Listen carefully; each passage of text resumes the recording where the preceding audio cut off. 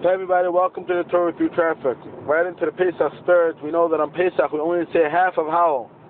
Why? Because we know the Egyptians were drowning, so Hashem said you can't say the whole Hallel. Hashem's creations are drowning, you can't. Which is crazy because most of Pesach is dedicated, Pesach night for sure, all the Makkos, all the 10 plagues that Hashem calls on them because of the Morrow, everything's about the slavery and punishing them. So why wouldn't we say the whole Hallel? At least on Pesach we should say Hallel 3 times a day on Pesach. Another, also we find the very interesting halacha is a Sai of Mitzri. You're not allowed to hate the Egyptians for whatever is included in that, but because they hosted us.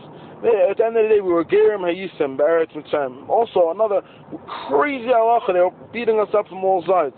I think the answer is a davar, crazy nerve and effort. It's not a mitzvah to spread this Torah. We say every day, we say, Ani Hashem Elokeichem asher hotziusi etzchem me'eretz Mitzrayim. Hashem took us out of Mitzrayim. Why? Liyos lochem le'elikim. To make us His nation. And that's it. There are 2 parts. You're right, there's one part that's very important, that punished the Egyptians, and that's very important, but it has mixed emotions there, it has different things to it. We don't want to get sidetracked. We want to focus on the Liyos lochem le'elikim, the fact that we are Avdei Hashem. The Emunah Pesach B'nai is way more important.